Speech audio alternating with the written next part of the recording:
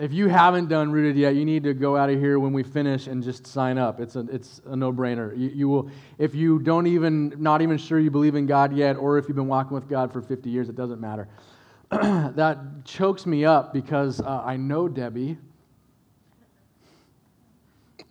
and she was, I don't know if she's still here, but she was at the last service, and I got to meet Debbie almost 3 years ago. When Hillary and I moved to this town, I hadn't spent very much time here. We're going to take over leadership of this church, and so we said, we got to live in the middle of Huntington Beach, and we got to get to know Huntington Beach. And so we did, and one of the first things I did was just walk around Main Street and just check it out, feel it out, meet people. And I was randomly walking in to a real estate office on Main Street, and I walked in and I thought, I said, "Hi, I'm Caleb." This person says, "I'm Debbie." And you're looking for something? I'm like, "Yeah, my wife and I need a place to live, and our church is going to need some space to meet eventually." And so we just started talking about that. She gave me a little history of the city and some things that she had seen in her years of being here. And she said that she didn't go to church. And I said, "Well, if you ever do want to try to go to church, you would be welcome at our church." And she just kind of gave me that's nice, you know? And then, like 2 years later, when she's going through some hard things, somebody invited her here, and she didn't know that it was going to be the church that I lead, and she just sits in the back, and her jaw drops. She goes, "That's the guy." So, remember, when you invite people, they actually come.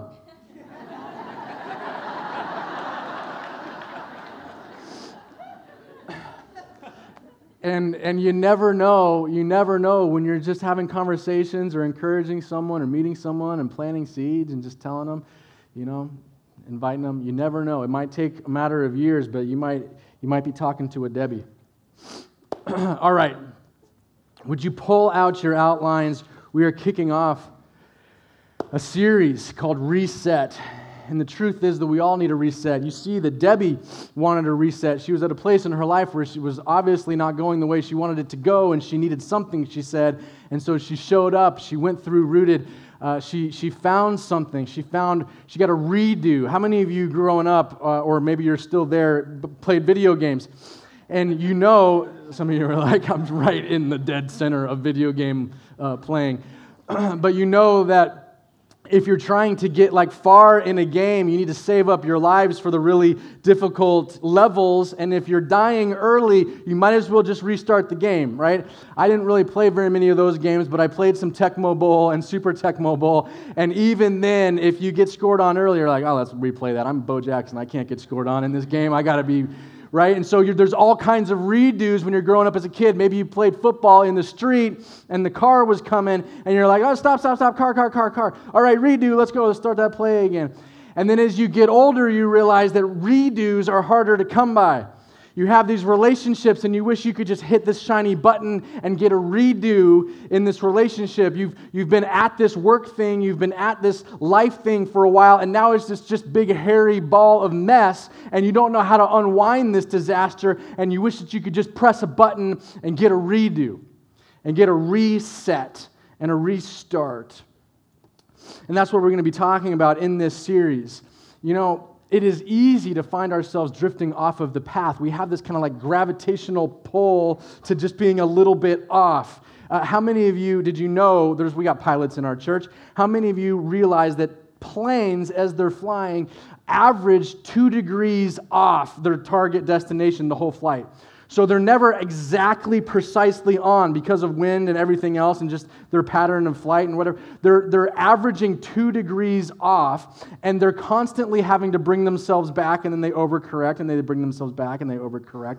And by the time that you're actually landing, hopefully you're on the dotted lines. But you're a little bit off most of the flight, and our lives feel that way, don't they? You feel like, I kind of know the direction. Some of you are like, I have no idea the direction of my life right now. But some of you are, I kind of know the direction where I should be, or the way I want to be, or who I want to be, but I keep getting a little bit off track. Maybe it's 2 degrees, maybe it's 20 degrees, maybe it's more than that. But we all need to be reset, refocused, restarted sometimes. And here's the interesting thing that we're going to see this morning is that resets, redos, they're actually not about your performance. They're not about how good you're behaving.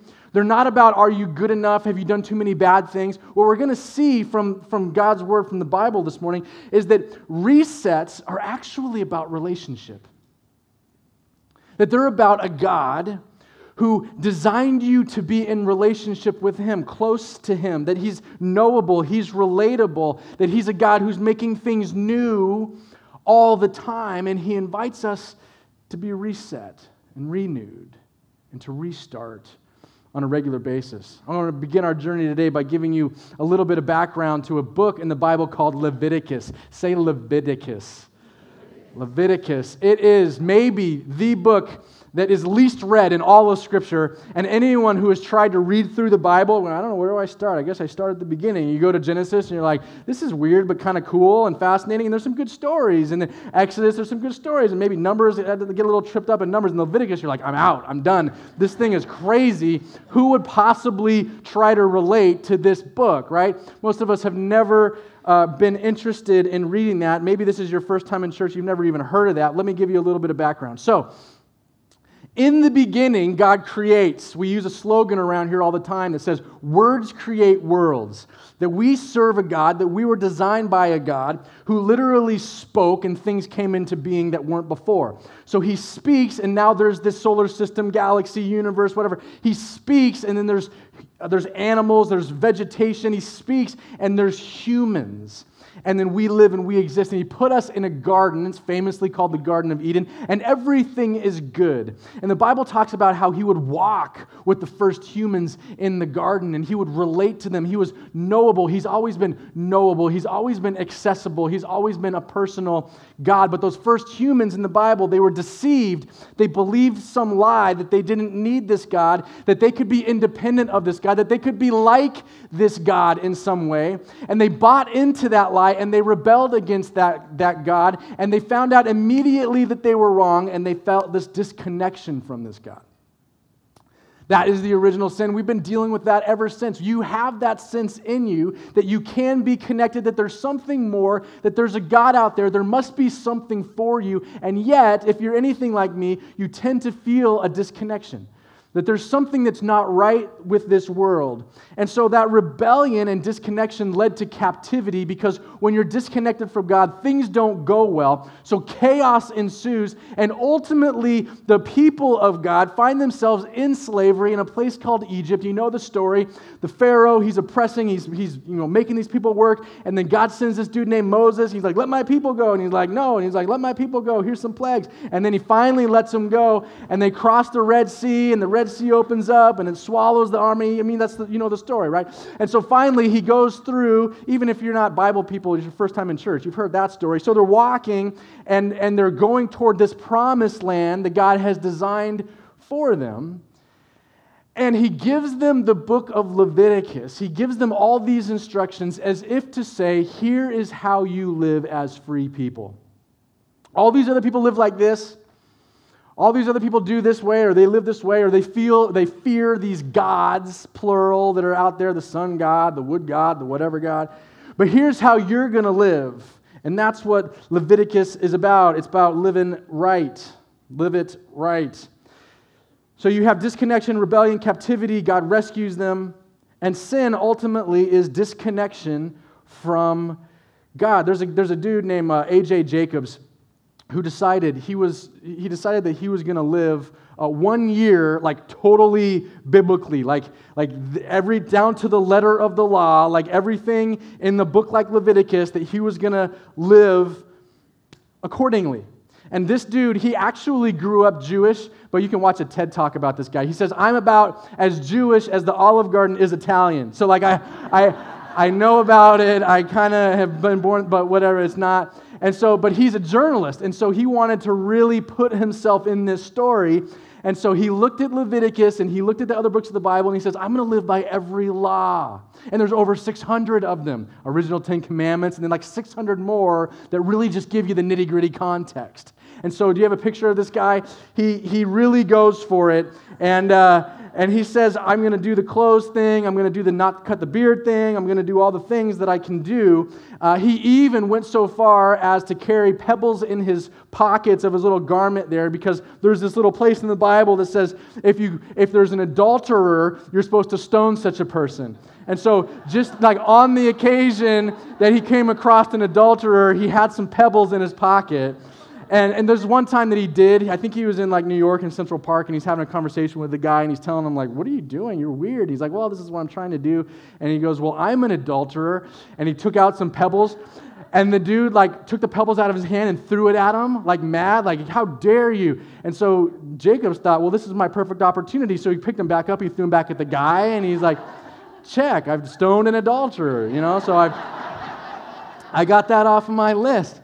So the dude tried to live by every like jot and tittle and cross every T and dot every I of this law, and he discovered that he couldn't do it, that it was impossible, that he couldn't be perfect, that he couldn't live that way. And the interesting thing is, this guy, he kind of missed the point. When he got to the end, he didn't fully realize what God had intended by these laws, but he was impacted and transformed in a way. He began this journey of maybe his eyes being open, but what he's still missing, that I want us to see today, is that the law, all these laws, these weird Old Testament laws, and they're crazy. And if you look in Leviticus, you'll see. But what they do is they point toward the fact that we serve a God who has always desired relationship. And that part of this mechanism of having all of these laws is to expose the fact that we cannot do them perfectly, that there's still something more that we need in addition to these laws and how we're supposed to live, and that is relationship. Look at Leviticus chapter 1, verse 1. The very first verse in this strange book called Leviticus says, when you bring an offering to the Lord. Now, the word offering, when a Hebrew person would look at that, they would see it in terms of a drawing near. When you draw near to the Lord. And so from the very first few words of this strange book of Leviticus that has all these hundreds of rules, you get this hint of relationship. That God wants you and I, and has always for thousands of years, wanted us to draw near, to be close. And the people then in that day would have thought that this was mind-blowing. You mean this is a God who is knowable, who is personal? That they didn't get that because in that day and age, all of their gods, they were somewhere far away. You couldn't connect with them. You couldn't connect with them. You couldn't know them. They were not personal gods. And so that the fact that this is introduced in this day was really, really interesting. One of the offerings that Leviticus talks about is a peace offering. That if you wanted to try to have peace, try to be at peace between you and this creator of the universe, there was an offering that you could bring to make peace with God. In other words, you could kind of know your standing with God. And so he gives instructions that you bring this meal, you bring this meat, and you eat it on this day. So a peace offering to make you right with God was a meal. It's not a more relational thing, right? What do you do with friends when you're just getting to know them? You meet at Starbucks or you meet at a restaurant and you eat. It's part of intimacy. It's part of bonding. It's part of growing. It's what we do, and God has always been that way.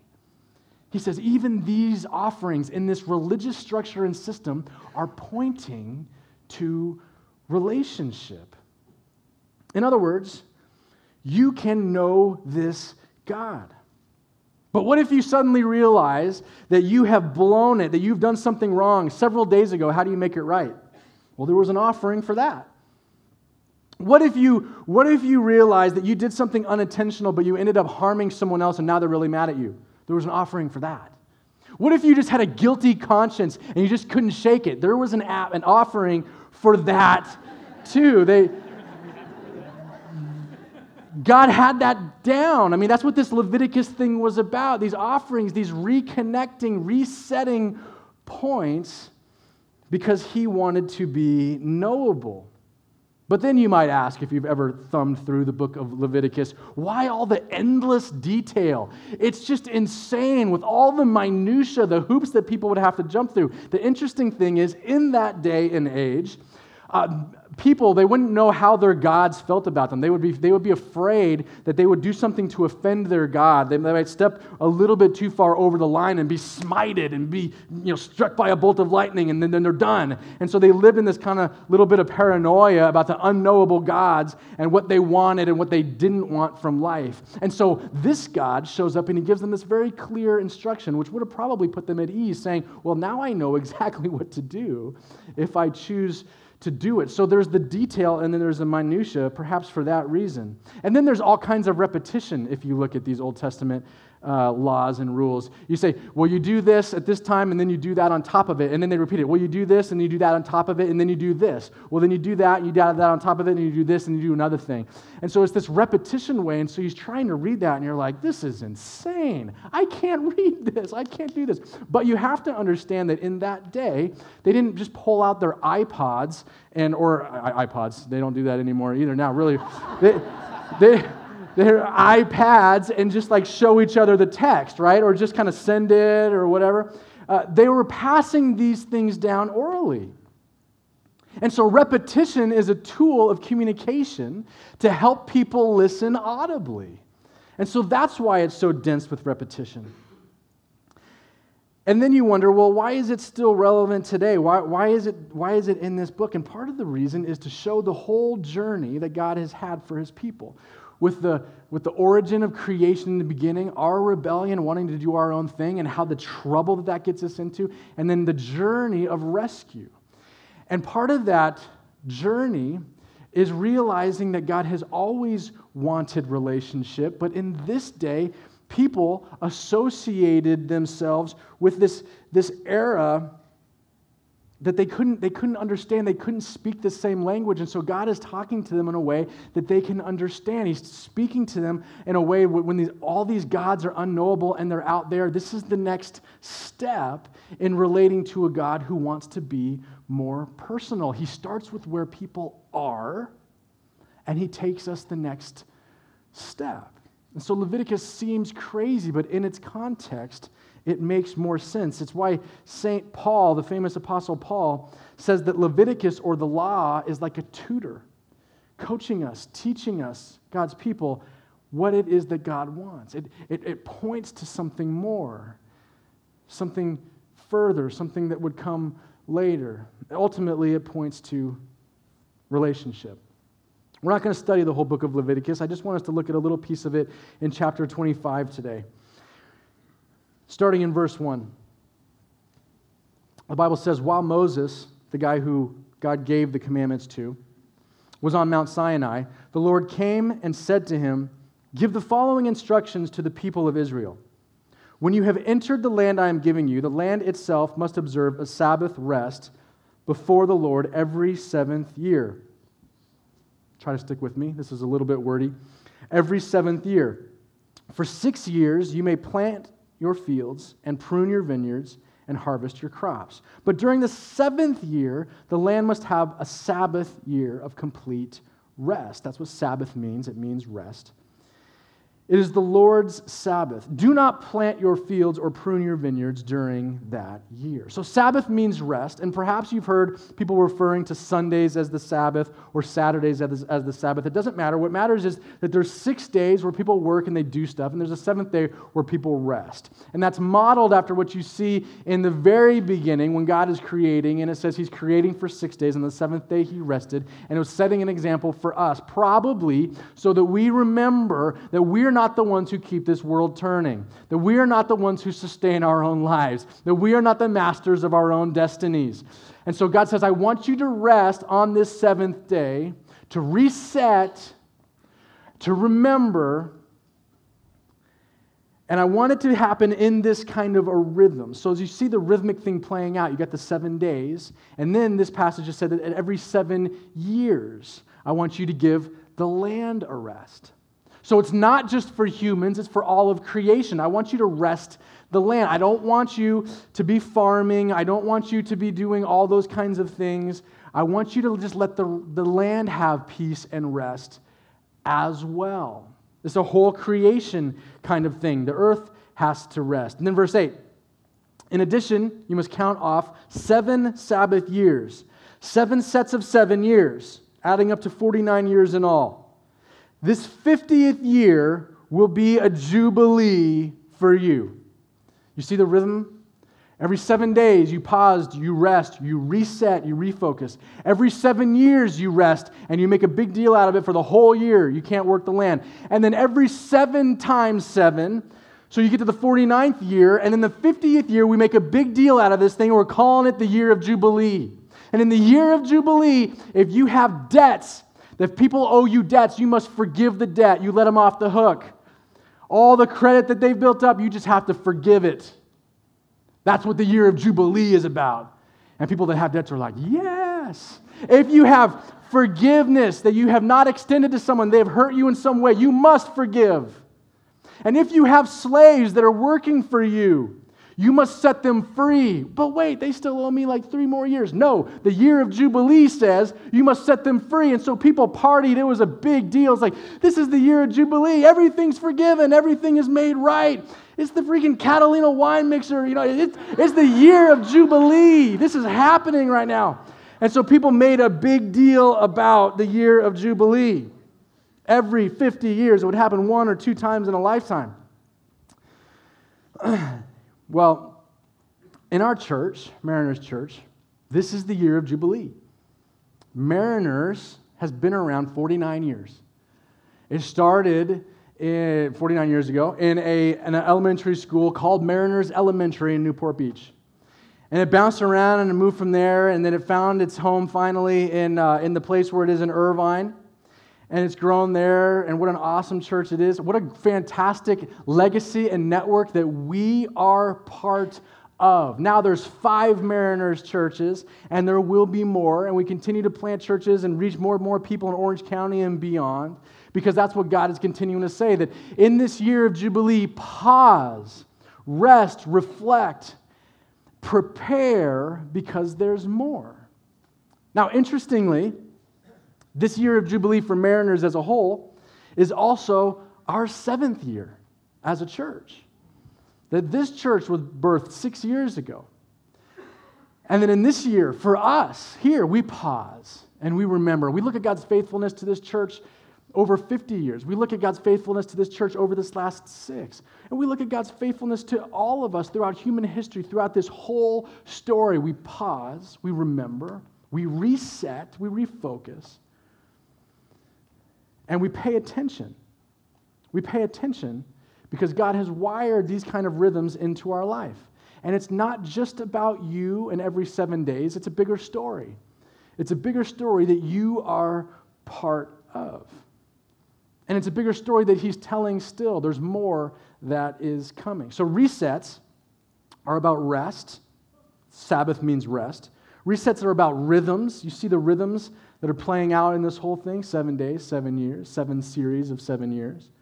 And ultimately, resets are about relationship. Look at this next verse from Ezekiel. God says, keep my Sabbaths, my days of rest, holy, that they might be a sign between us. Look at the relational language. I want this to be a sign between us, between you and me. I want you to remember. Then you will know that I am the Lord your God. I'm the same God who has always been inviting you to draw near, who has always wanted relationship.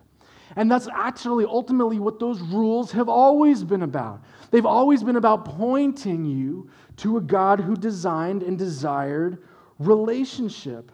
The same God who walked in the garden with people, and people disconnected themselves, rebelling against Him. He has found a way to bring back relationship. God designed us, this is in your outline, to reset, redo, and reconnect. In the midst of all those rules, rhythms, rest is about maintaining relationship with your God. So Hillary and I had a new baby born almost a month ago, Henry. And some of you, if you haven't had kids yet, you don't really know this, but those of you who have, you do know. The first month is rough in terms of like sleep. Maybe a lot of things, but especially sleep. So this kid, he wakes up every 2 hours and he's hungry. He eats like a champ. And so the burden is a little bit more on Hillary because I don't have the mechanics, but she's a champ, but sometimes she gets tired too, and she gives me your turn, get this kid to sleep. I just fed him. And so we were going through that. But the first couple of weeks were especially really exhausting. And at the end of the second week, we were both really, really tired, and we had this miscommunication. And so Hillary became very angry with me. Apparently, she had asked me to do something, and I just forgot, and that was the miscommunication. But she was mad, and I was mad that she was mad, and she was overreacting, and I was like, you are overreacting. And you're like, no, you do this. And I was like, it takes me 90 seconds to do it. I will do it in the morning. Everything will be fine. No, it's not the point. Right? You've been there. Hopefully, it's not just me, but that's where we were. And what happened was the next day we woke up and we realized we're just really stinking tired. Like it was such a small thing. It was so silly. But we were so tired and we had not connected. We were disconnected relationally because our lives were upside down with this newborn.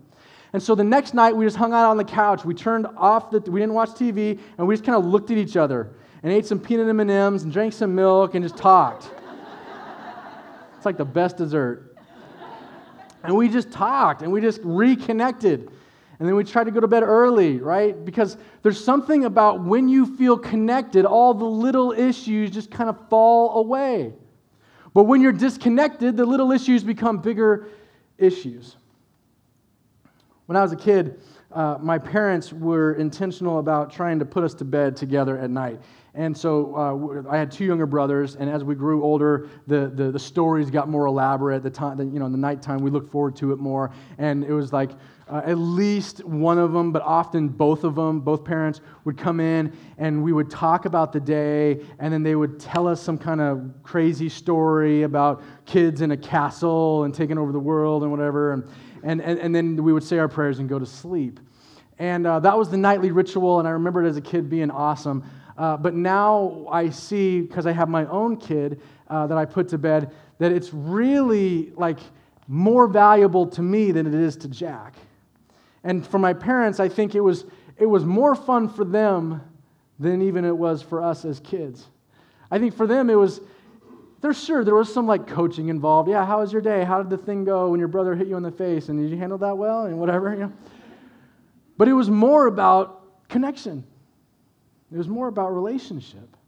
It was more about building that trust and that relationship that would endure. Processing the day and everything was important. But what my parents always wanted was us to know how much they love us and that they would feel connected to us as well.